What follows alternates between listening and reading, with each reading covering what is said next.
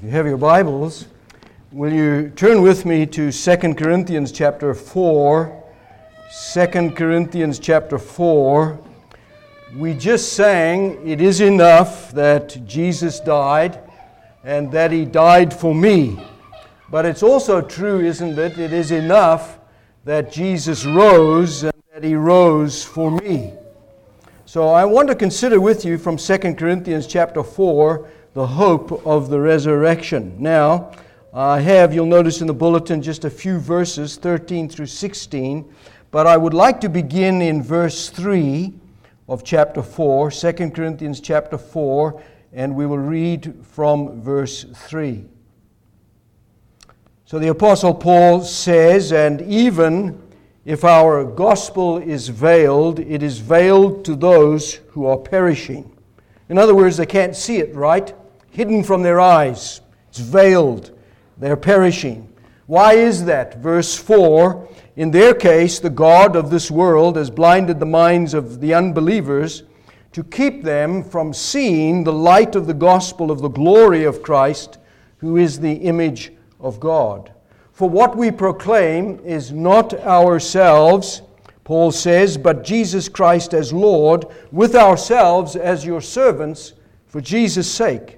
For God, who said, 'Let the light shine out of darkness,' has shone in our hearts to give the light of the knowledge of the glory of God in the face of Jesus Christ.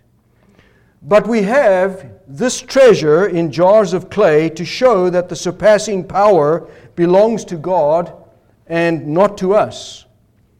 We are afflicted in every way, but not crushed, perplexed, but not driven to despair, persecuted, but not forsaken, struck down, but not destroyed, always carrying in the body the death of Jesus, so that the life of Jesus may also be manifested in our bodies.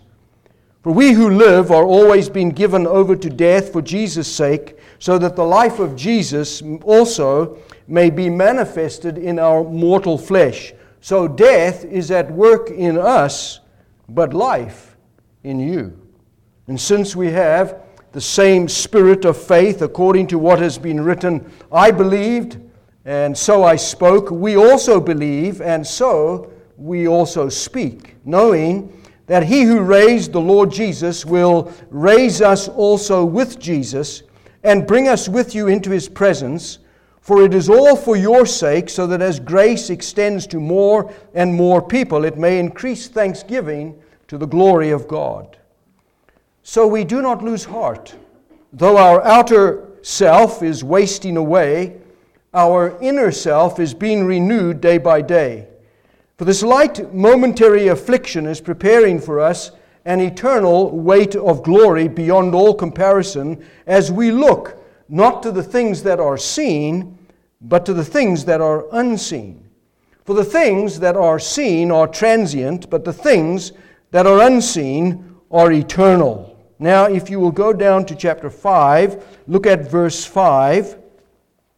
"He who has prepared us for this very thing is God, who has given us the Spirit as a guarantee. So we are always of good courage.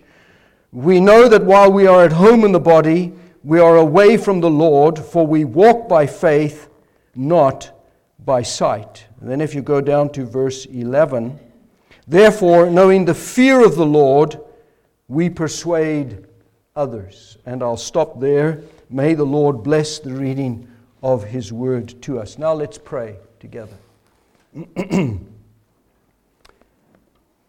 And now, our gracious Father, as we bow our hearts, our heads in your presence, we are humbled by the fact that Jesus died and was buried, and that on the third day He rose from the dead, and even now is seated, exalted, vindicated at your right hand, and that from there He's going to come again in great power and glory.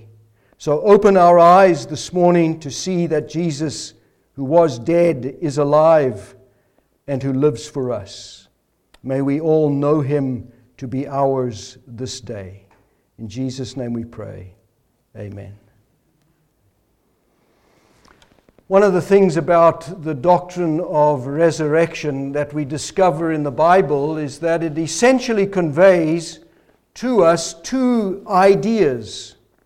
The first is the idea of hope. We have hope since Jesus is risen from the dead. That's the first idea, the idea of hope. But the resurrection, or the doctrine of the resurrection of Jesus, also conveys to us the idea of certainty.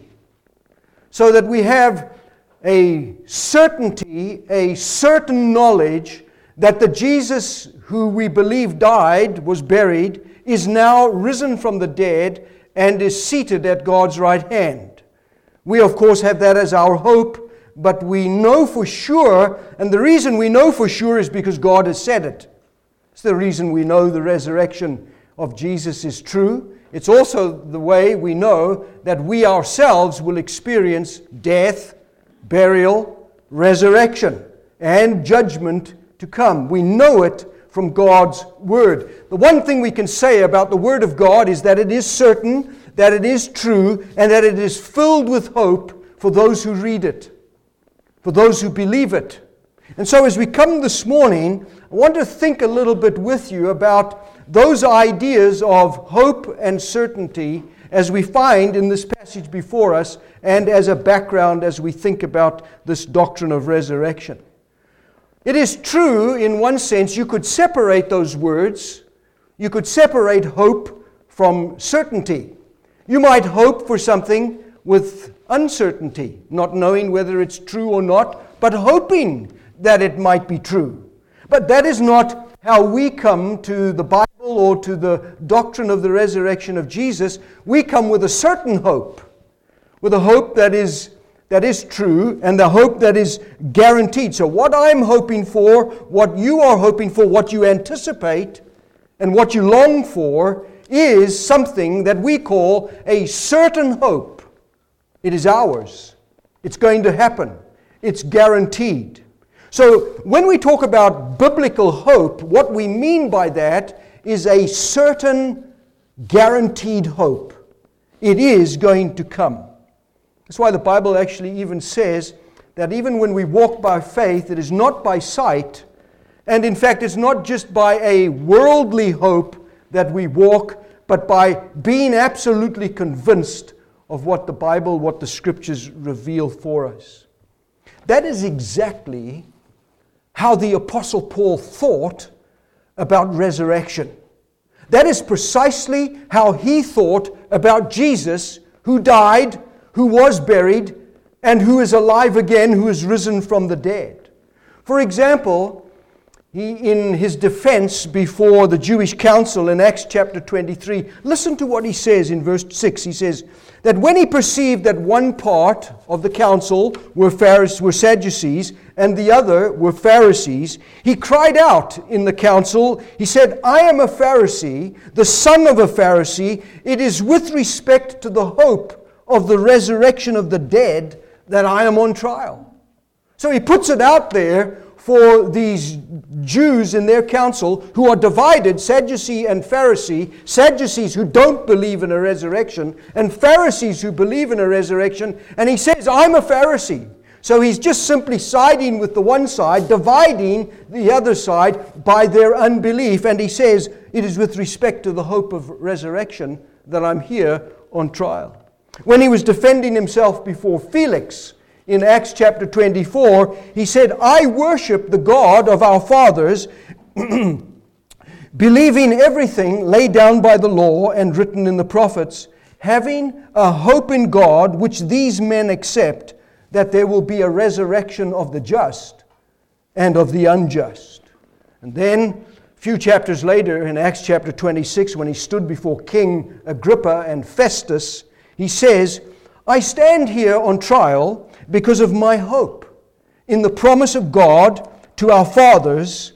And then he says this, why is it thought incredible by any of you that God raises the dead? I wonder if there's someone here this morning who thinks it's incredible for God to raise the dead. I want to assure you that that is exactly what God does and can do. In fact, what God has done in raising His Son from the dead. So it's as if Paul says, now look here. These scriptures that are in his mind and on his heart that he's been referring to before all these people before whom he's on trial. He says, the Old Testament, it speaks of this resurrection, and that's why I have a hope in resurrection. The fathers knew it, the prophets preached it and spoke about it. The Old Testament is filled with it, this hope of resurrection. And that's why I stand on trial for my hope in the resurrection of Jesus Christ Himself. You see, Paul has confidence in God's word. If God said it, he believes it. But he also says that it's because God is who God is, that God made promises, that God is faithful to His word, that God cannot lie, and if God says it, it must be true. And that's why we believe what we believe, because God said it, but because who God is, that God is the God of Scripture. So he speaks to King Agrippa, and he gets quite specific, and he says, "Here I am, O king, and I'm testifying to both small and great, saying nothing but what the prophets and Moses said would come to pass." And what was it that the prophets and Moses said would come to pass? That the Christ must suffer, and that by being the first to rise from the dead, He would proclaim light both to our peoples and to the Gentiles. Now, the Old Testament speaks not just about resurrection. You can read about resurrection in the Old Testament, but it speaks about the resurrection of Jesus. In fact, in our responsive reading in Paul's sermon in Acts chapter 13, he refers to those Old Testament passages like Acts chapter 2 and Psalm 2 and Psalm 16, which speak about the resurrection of the Lord Jesus Christ. You will not let your Holy One see corruption. Jesus won't remain in the grave. He will come forth from the grave. So the Old Testament speaks not just only about resurrection, but speaks about the resurrection of Jesus. That's why Paul says, I have this hope. It's certain because God said it in the Old Testament scriptures. And because Jesus has been raised from the dead, Paul believes that, and he trusts and prays that the people who were listening to him would also believe exactly the same. Now, isn't that what Paul says here in 2 Corinthians chapter 4? If you look, for example, at verse 14, he says in 2 Corinthians 4:14, knowing that He who raised the Lord Jesus will raise us also with Jesus and bring us with you into His presence. So you see what Paul says? He says, look, I know that God raised Jesus from the dead, but I also know something else, that the God who raised Jesus is also going to raise us and bring us into the very presence of God. How does he say that? Do you think that he says that when he says that statement with anxiety? Maybe it's true. I don't know, but I'd like it to be true, so I'm going to tell people that I think it's true. Is that how Paul speaks of these events? No, the Apostle Paul speaks with absolute certainty. He speaks with conviction. He speaks with confidence. Because he has confidence in God, and he has confidence in Christ. So he believes that just as Jesus died and experienced resurrection, so too Paul and other believers, Christians themselves, will also die, and yes, their hope is this resurrection from the dead. And so Paul thinks like the psalmist does. You see what the psalmist says in verse 13 of 2 Corinthians 4. He says, I believed, and so I spoke. And that little phrase comes straight out of Psalm 116. So Paul takes Psalm 116, I believed, therefore I spoke, puts it into 2 Corinthians 4 and says, you see, I believe that Jesus rose from the dead, and that's why I'm speaking about it.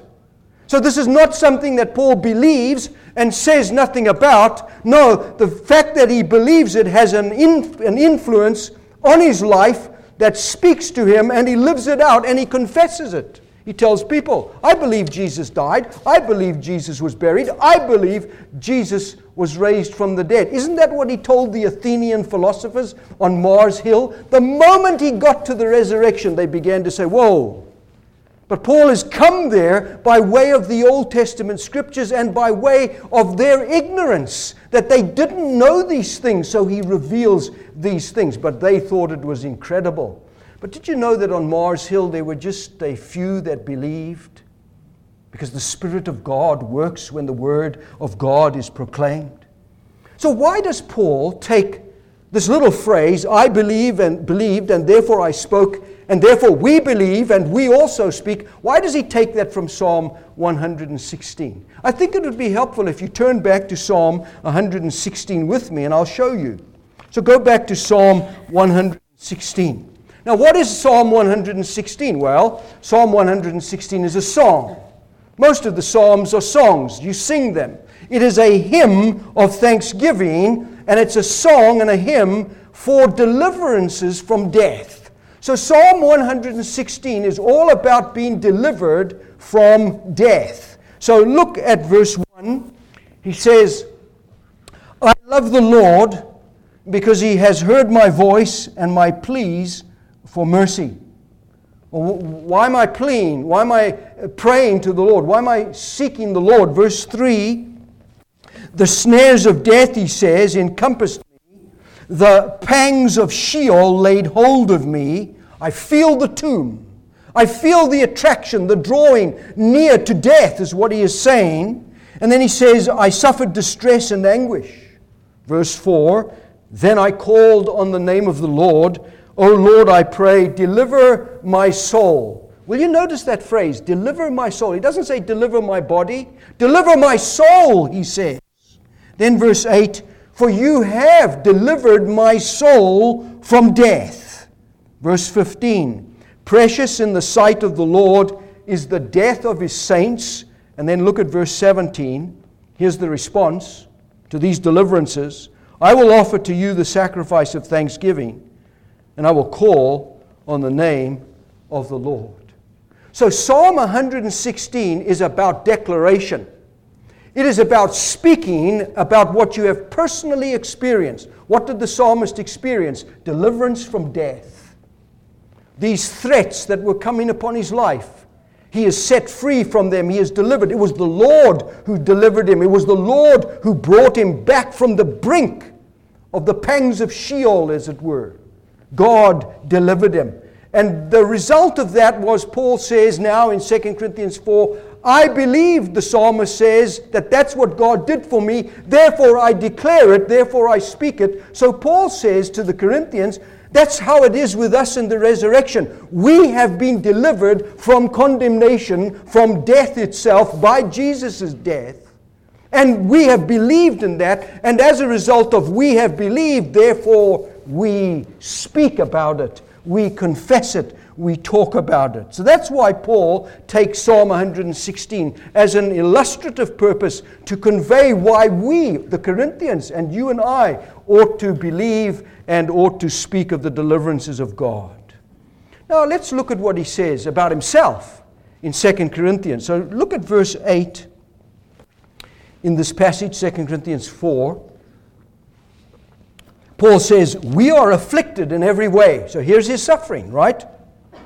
But we're not crushed, perplexed but not driven to despair. Verse 9, persecuted but not forsaken, struck down but not destroyed, always carrying in the body the death of Jesus, so that the life of Jesus may be manifested in our bodies. For we who live are always, he says, being given over to death for Jesus' sake. So it's as if Paul says, I come to the brink, to the edge of death itself for my service for Jesus. And then he says, so that the life of Jesus may be manifested in our mortal flesh. So death is at work in us, but life is at work in you. Now why does he say that? Because he's going to go on and quote Psalm 116 as fulfilling that. God has delivered me. God has saved me. And therefore I believe, and therefore I speak. Now, one of the things that I like about the Apostle Paul in this marvelous chapter is what he says in verse 16. He says, so we do not lose heart, though the outer self is wasting away. By the way, anybody here Can you testify to the outer man wasting away? You should look in the mirror every day. You'll see it. Okay? Just let a few years go by. Look again, and you'll see a change, right? Our outer man, our outer self, he says, is wasting away. But that's immaterial, he says. That's not what counts. What counts is that the inner man is being renewed day by day. So there's a change inwardly, inside, that is going on, while the outside is experiencing this decay and this change, this tending to death. But the inner man is tending to life, is what he says. In fact, he puts all of the afflictions that he experiences in verses 8 and 9, look what he says about them in verse 17. For this light, momentary affliction. That's what he calls his sufferings. That's what he calls his hardships. That's what he calls his trials, his sorrows. It's just a light, momentary affliction. It's just for a short time, but what's the real thing? It's preparing, verse 17, for us an eternal weight of glory beyond all comparison. Well, how do you get an eternal weight of glory? Resurrection. That's how you get it. So my sufferings are doing something to me now. The outer man is wasting away, but the inner man is changing by God's grace, by God's Spirit. It's being prepared for this eternal weight of glory, which is still to come. It's marvelous, isn't it? So Paul says, I'm not giving up. I'm not giving in. Whatever my troubles may be, whatever my sufferings are, whatever my sorrows are, they are all eclipsed by the renewing of the inner man, which is being renewed day by day because they are producing for me, the sufferings, an eternal weight of glory for me.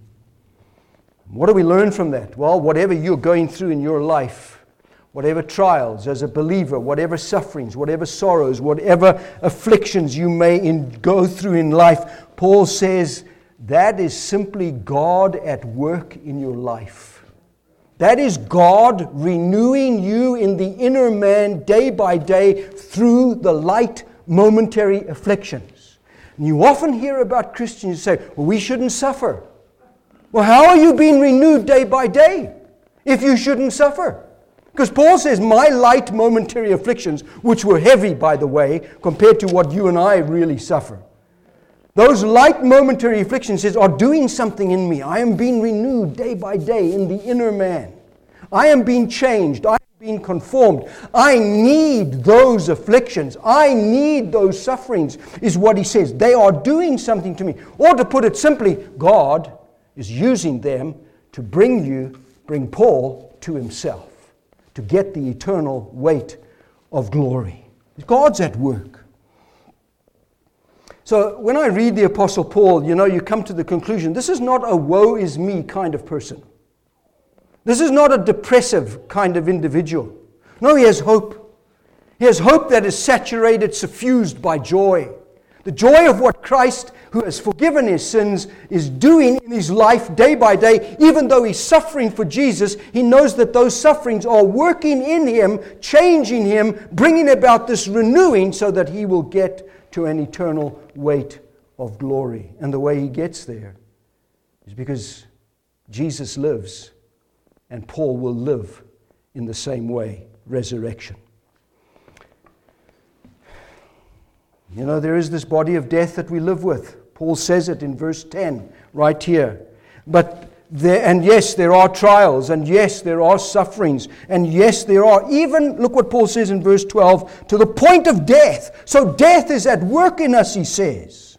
But my hope is in the life of Jesus. Look at verse 10 and 11. Twice he talks about the life of Jesus. Verse 10, always carrying in the body the death of Jesus, so that the life of Jesus may also be manifested in our bodies. I need the death of Jesus, and I need the life of Jesus. Verse 11, we who live are always being given over to death. I'm always suffering for the sake of Jesus, so that the life of Jesus may be manifested in our mortal bodies. Listen, your sufferings, afflictions, and trials are a manifestation of the life of Jesus in you. It's not just you are going through whatever it is. And dear congregation, some of us will go through tragic things, awful things. And yet Paul looks at whatever it is and he says, something is being used by God in that mysteriously. It's a remarkable thing. He is refining you on the inside. He is changing you. He is making you like His Son in death and in life, so that the life of Jesus is shown as you live out, being renewed day by day, your life before others. But if you are, woe is me, I don't need these sufferings, I don't need this cancer, whatever it might be, you are forgetting that it is God who is at work in you through all of those things.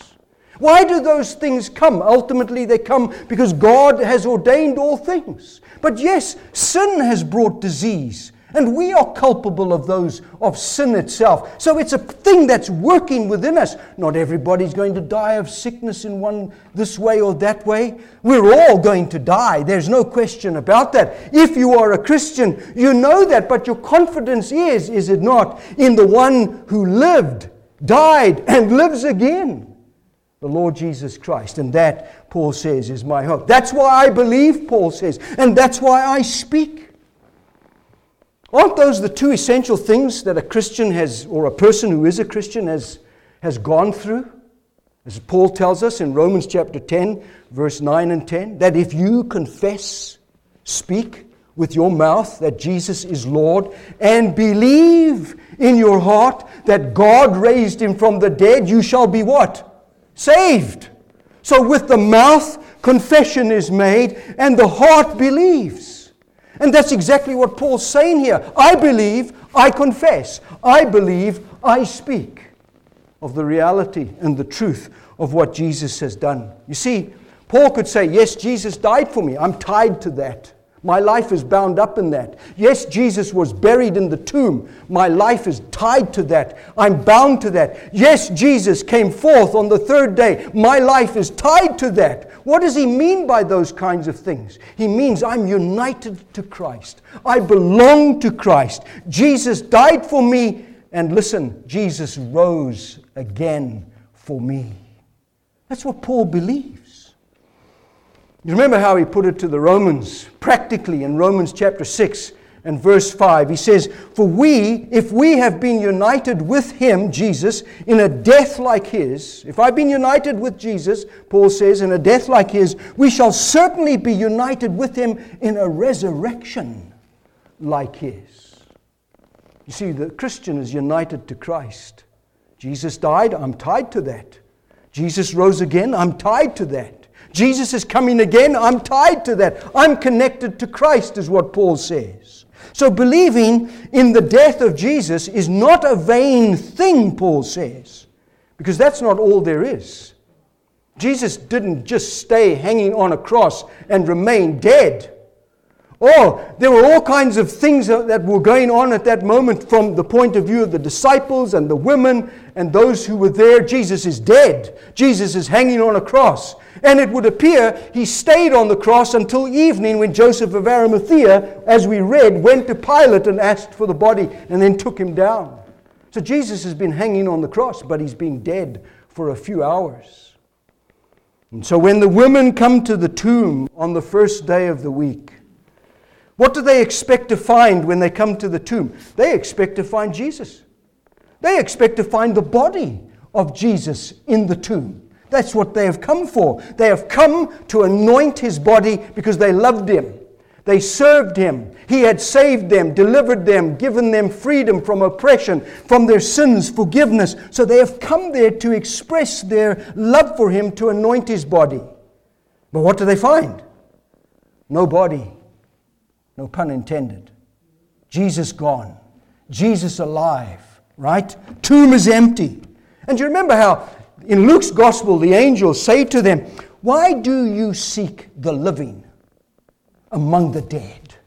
Why have you come here looking for the dead? Jesus is not here because Jesus is living. Matthew says, I know, the angel says, that you seek Jesus who was crucified, but He is not here. He has risen just as He said. Wow. Just as Jesus said, I'm going to rise again. tomb is empty, right?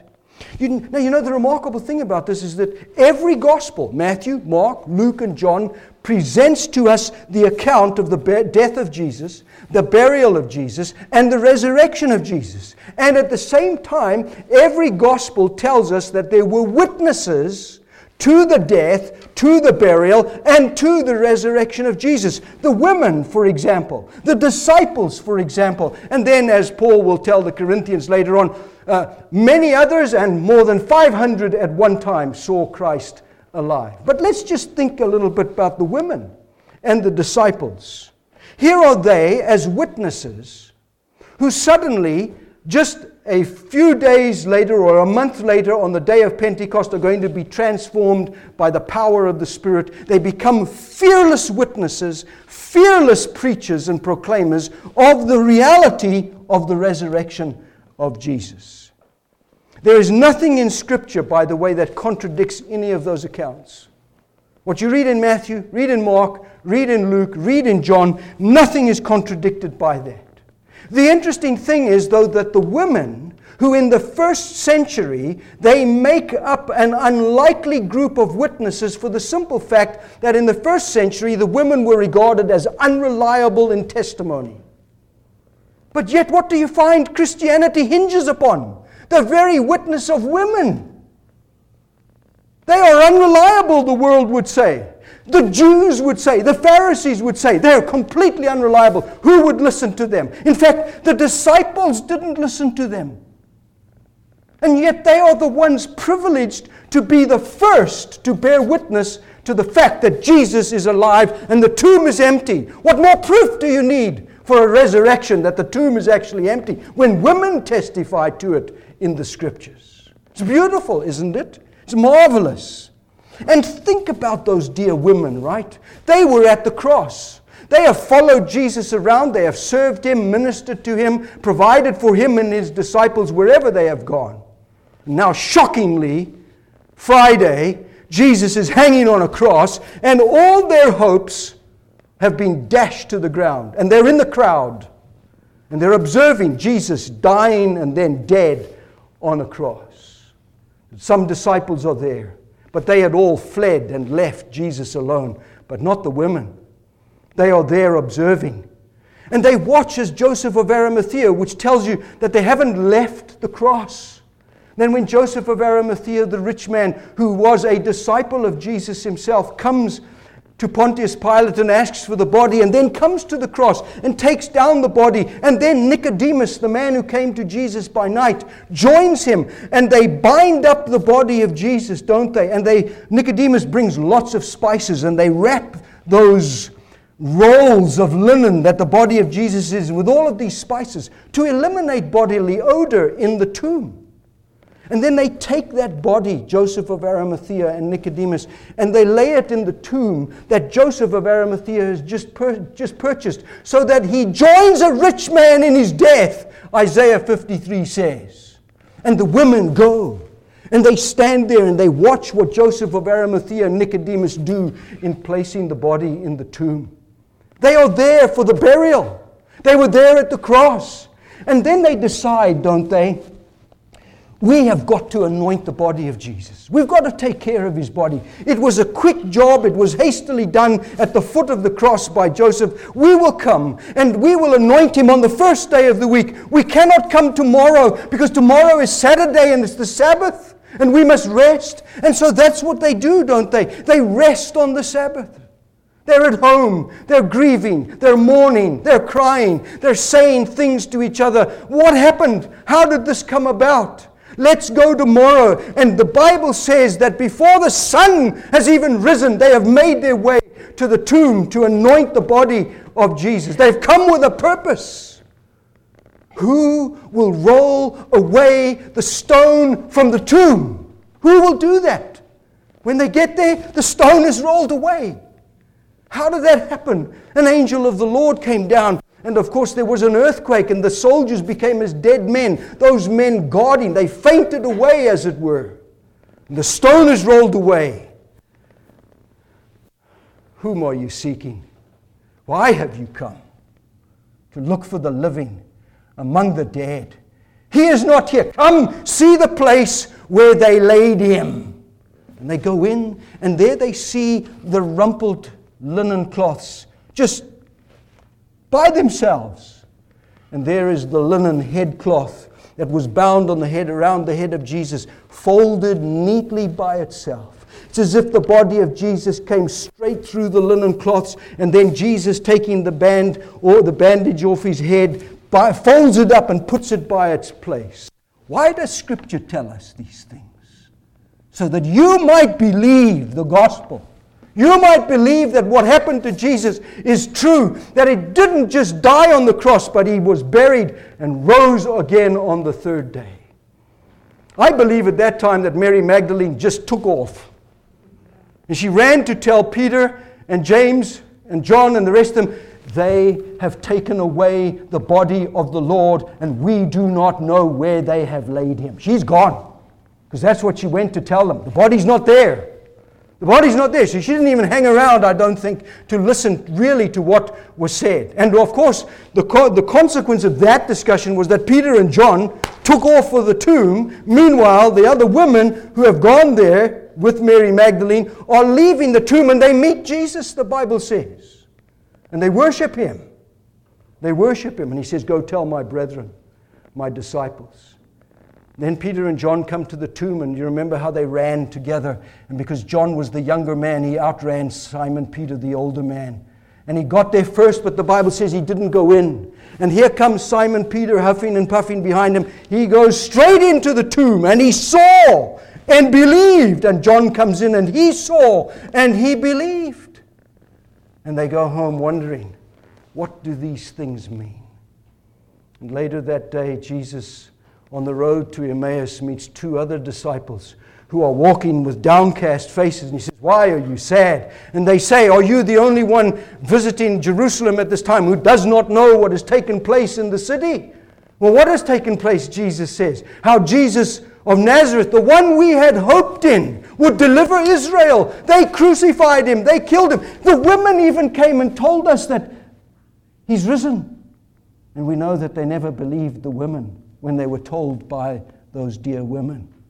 And they go back because Jesus, of course, in Luke 24 reveals himself to them, doesn't he?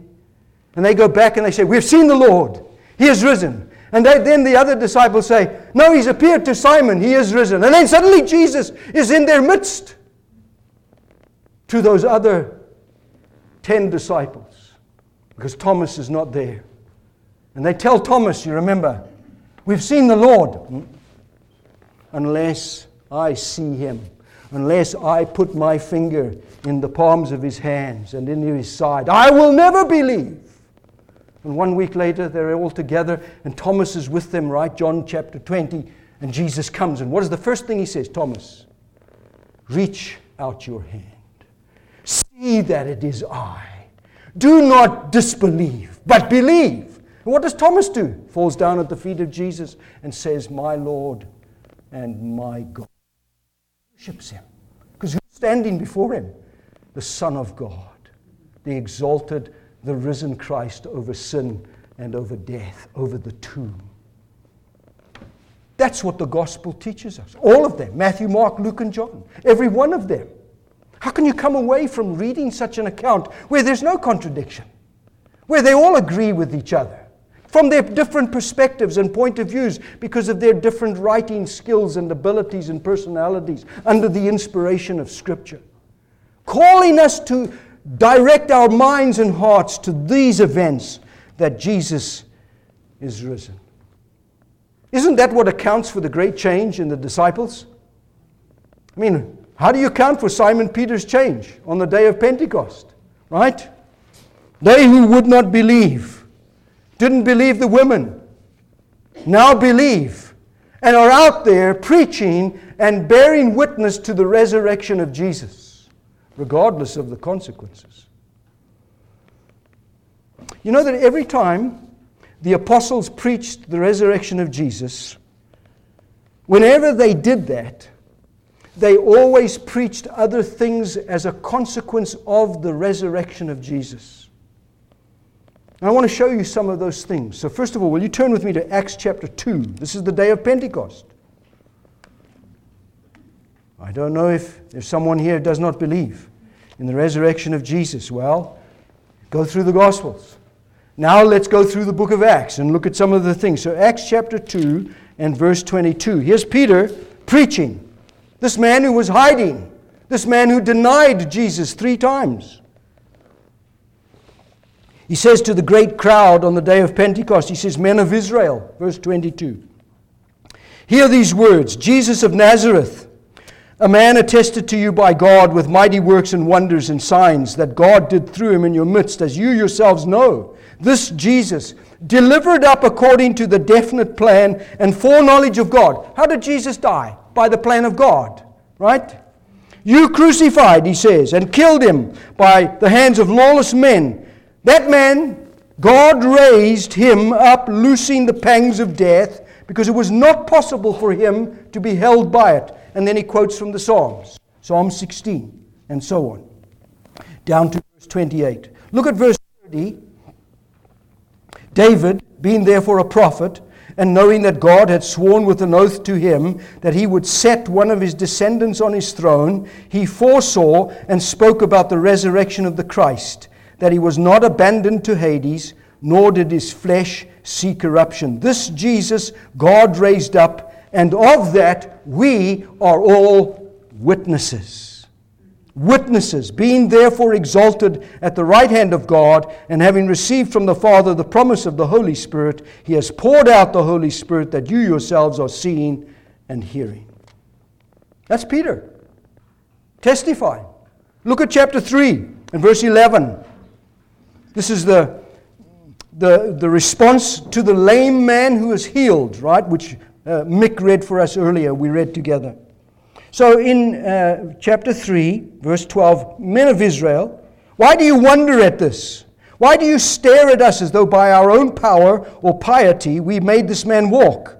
The God of Abraham, the God of Isaac, and the God of Jacob, and the God of our fathers, glorified his servant Jesus, whom you delivered over and denied in the presence of Pilate when he had decided to release him. But you denied the Holy and the Righteous One, asked for a murderer to be granted to you, and you killed the author of life, whom God raised from the dead." See what he says? Look at chapter 4, verse 9. "Rulers of the people and elders, if we are being examined today concerning a good deed done to a crippled man," this is chapter 4, verse 9. Verse 10, "Let it be known to all of you and to all the people of Israel that by the name of Jesus Christ of Nazareth, whom you crucified, whom God raised from the dead, by him this man is standing before you well." Look at chapter 5, verse 27. "And when they had brought them and set them before the council, the high priest questioned them," Acts 5:28, "saying, we strictly charged you not to teach in this name, yet here you have filled Jerusalem with your teaching, and you intend to bring this man's blood upon us. But Peter and the apostles said, we must obey God rather than men. The God of our fathers raised Jesus, whom you killed by hanging him on a tree, and God exalted him at his right hand as leader and Savior to give repentance to Israel and the forgiveness of sins. And we are witnesses to these things, and so is the Holy Spirit, whom God has given to those who obey him." Go to chapter 10. Chapter 10, verse 36. Acts 10. This is Peter speaking to Cornelius, the Roman centurion. Verse 36, "As for the word that he sent to Israel, preaching good news of peace through Jesus Christ, he is Lord of all. You yourselves know what happened throughout all Judea, beginning from Galilee, and after the baptism that John proclaimed, how God anointed Jesus of Nazareth with the Holy Spirit and with power.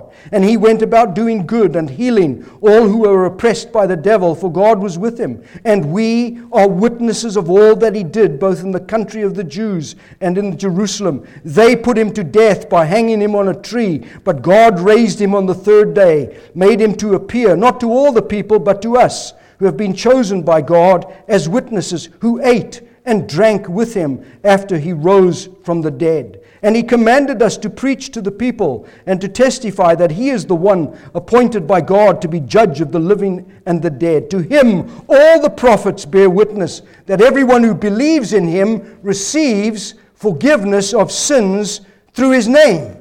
And you know, when we read together our responsive reading in Acts chapter 13, the Apostle Paul says the same thing, that through the resurrection of Jesus comes the forgiveness of your sins, comes this forgiveness. These are the implications that are drawn from it. Now, I know when I come to the resurrection of Jesus, I could say certain things. I can say certain things. In fact, I do say certain things about the resurrection of Jesus. Number one, that Jesus is the Son of God and God's plan and purpose was actually accomplished. Acts 4:28, to do whatever your hand and Pilate's hand had determined and to predestined to take place. So I could say Jesus is the Son of God because of the resurrection. I do say it. He is. But look, secondly, the Scriptures, the Psalms, the prophets, they're all proven to be true and right. And not only that, but the apostles themselves are not the victims of some sort of ecstatic psychological experience, some vision of Jesus. No, there are many little things that prove that it really was Jesus. Do you have something to eat? Because they thought he was a spirit. They thought he was a phantom. They thought they were having an ecstatic experience. Jesus takes fish from them and he eats it in their presence so that they are convinced that he is actually standing right in front of us, alive, risen from the dead. But you see, dear congregation, here's where the resurrection of Jesus gets personal. Personal for you, personal for me, because it assures us, the apostles say, of the fact that my sins can be forgiven. Listen, if Jesus is dead and never rose from the dead, your sins are not forgiven. Isn't that what Paul says in 1 Corinthians 15? If Jesus is not risen from the dead, our preaching is vain and futile. You are still in your sins. So the big thing that comes out of the resurrection for me personally, for anybody personally, is that your sins are forgiven. That sins can be forgiven. So the resurrection proves to be the guarantee that sins are forgiven. That's what Paul said in Acts chapter 13. In fact, Peter told Cornelius, same thing in Acts chapter 10, right? To him all the prophets bear witness that everyone who believes in him receives the forgiveness of sins. Acts 2, on the day of Pentecost, repent and be baptized, every one of you, in the name of Jesus Christ, for the forgiveness of your sins. Now that's the question. That's the personal question. I mean, Jesus is risen from the dead. The whole doctrine of his resurrection and future resurrection is completely established by the Scriptures. But have you been forgiven? Because you see, you're only forgiven if you believe in this Jesus who died, was buried, and rose on the third day. And the Apostle Paul speaks of that even in his commission to the Gentiles in Acts 26. He says, God called me, gave me a commission to open the eyes of the Gentiles so that they might turn, he says, from darkness to life, that they may receive the forgiveness of sins and have peace or a place among God or with God among those who are sanctified. That they might receive the forgiveness of their sins. In him we have redemption through his blood, the forgiveness of our trespasses according to the riches of his grace. Redemption. That's what Jesus did on the cross. Resurrection secures that redemption. Proves that you and I can have sins forgiven. That's why in this passage, in 2 Corinthians 4, verse 4, Paul says, we've come to see the light of the glory of the gospel, the glory of Christ. We've come to believe it. We've come to know it. We've come to experience, he says, my sins washed away by Jesus Christ, risen from the dead. Isn't that what happened to Paul or Saul of Tarsus on the road to Damascus? Isn't it interesting to you that when the world wants to describe a truly changing event in the life of a person, they had a Damascus experience? Now, you know what happened at Damascus? Saul of Tarsus was confronted by the risen Jesus. And Jesus said to him, why are you persecuting me? Who are you? I am Jesus whom you are persecuting.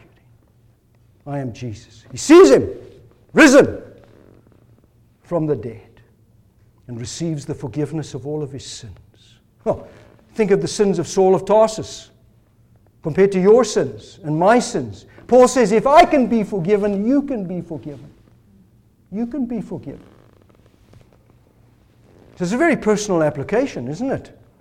Are your sins forgiven? But let's get practical, okay? The resurrection is not only personal, but the resurrection is a very practical one. Look what Paul says in verse 16 of 2 Corinthians 4. He says, my outer man is wasting away, but my inner man is being renewed day by day. Do you know why that is so? Not just because of the afflictions and that, but because Jesus, who suffered for him, also rose again from the dead for him. And I'm being renewed because Jesus lives.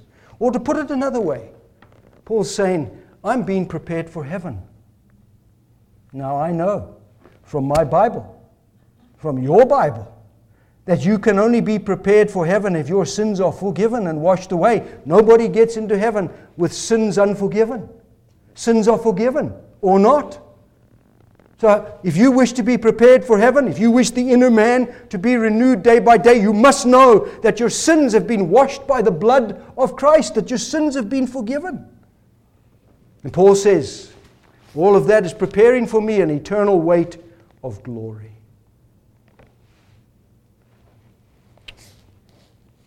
So Paul, what do you recommend?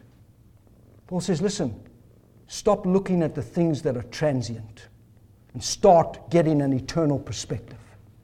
Start seeing, not with the eyes of sight, the things that are seen, but the things that are unseen. I'm talking about eternal matters, spiritual matters. Well, dear congregation, our entire world is saturated by the physical, saturated by the visual. Social media is all about visual.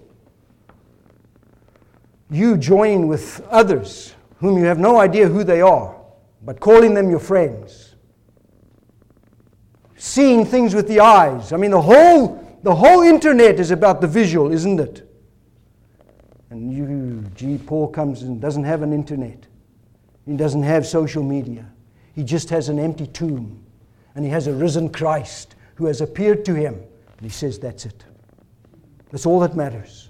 Because that change that I've experienced is preparing for me glory. Now the question is, are you being prepared like Paul for glory? The only way that is happening is if the inner man is being renewed day by day. And why would that be taking place? Because your sins are forgiven. See, that's what Jesus came to do. That's why Paul says the life of Jesus is at work within me. That's why he says, I don't lose heart. We do not lose heart. He says, I can live with any light momentary affliction. I can put up with any suffering because of what's been prepared for me and what I'm being changed into and to receive an eternal weight of glory. What are these light afflictions compared to what Jesus did for me? So Paul says, that's why I believe and that's why I speak. Because these are the true things. So here's the final thing. Like the women and like the disciples, if you are a Christian, you are a witness. You can't avoid it. You can't escape it. You can't get away from the fact that if you belong to Christ, you will be called upon somewhere, somehow, someday to make a statement, I believe the gospel. I believe Jesus died for my sins. I believe that He washed them away with His blood. I believe that He came to redeem me and to save me. And He secured my redemption by rising from the dead. I believe in the resurrection of the dead. I believe and therefore I speak. Someday, we who believe will say and have to say those kinds. Yes, we're all witnesses if we believe. So the question is, do you believe? Or is it just ho-hum this morning? Doesn't matter. I came in the way I am and I'm going to go out the way I am unchanged. Guess what? You will confront Jesus one day. That's it. Or to put it another way, Jesus will confront you. Just like He did Saul of Tarsus. Are you certain you are right with God? Are you certain? You can be. You can be. Christ says, come. I died. I was buried. I rose again. Believe, because that's your only hope. That's your only hope. Otherwise, you're just going to live through life, and you're going to experience sufferings and hardships that you will have no explanation for. And you might rant and rave against them. But sooner or later, death comes. Will you, like the psalmist, or not like the psalmist, say, the Lord delivered me from the grave, and the Lord delivered my soul from Sheol? Or will you just enter blithely into it and then be confronted by the risen Christ who comes to judge the living and the dead? No, the certainty of the Scriptures is that your sins can all be forgiven no matter how bad they are, no matter how dark they are. Your sins can be washed by the blood of Christ because He saves us and He delivers by His death and by His life. So that we can all say, like Paul says here, that's why I believe and that's why I speak. May the Lord help us to be like that. Let's pray together. Father, thank you for the truth and the reality of the resurrection of our Lord Jesus Christ. That it had such an influence on the life of the Apostle Paul, that he knew his sins, which were so horrible and terrible, had been forgiven by Christ, and that he had been set free. And that in receiving grace and mercy, he too was to go out and proclaim and be a witness for Jesus as to his life, as to his death, as to his resurrection, and then to suffer such great things for the sake of Jesus, so that he might be conformed to the likeness of his Savior, that he might, being renewed day by day in the inner man, be prepared to receive an eternal weight of glory. Oh, Father, help us to have the same perspective. May every one of us who is here this morning believe this gospel. Know that they are sinners forgiven and washed, and that their lives are different. That their lives can be lived now for the glory of God, because they have seen the grace of the gospel in the face of Christ. May we all know sins forgiven, the joy that it brings. And may we live lives that are pleasing to you. Take us, we know that you are preparing us through whatever you take us through in life to bring us to yourself in glory. So thank you that Jesus is risen from the dead and seated at your right hand. We praise you and we worship you for these things and ask it all in Jesus' name. Amen.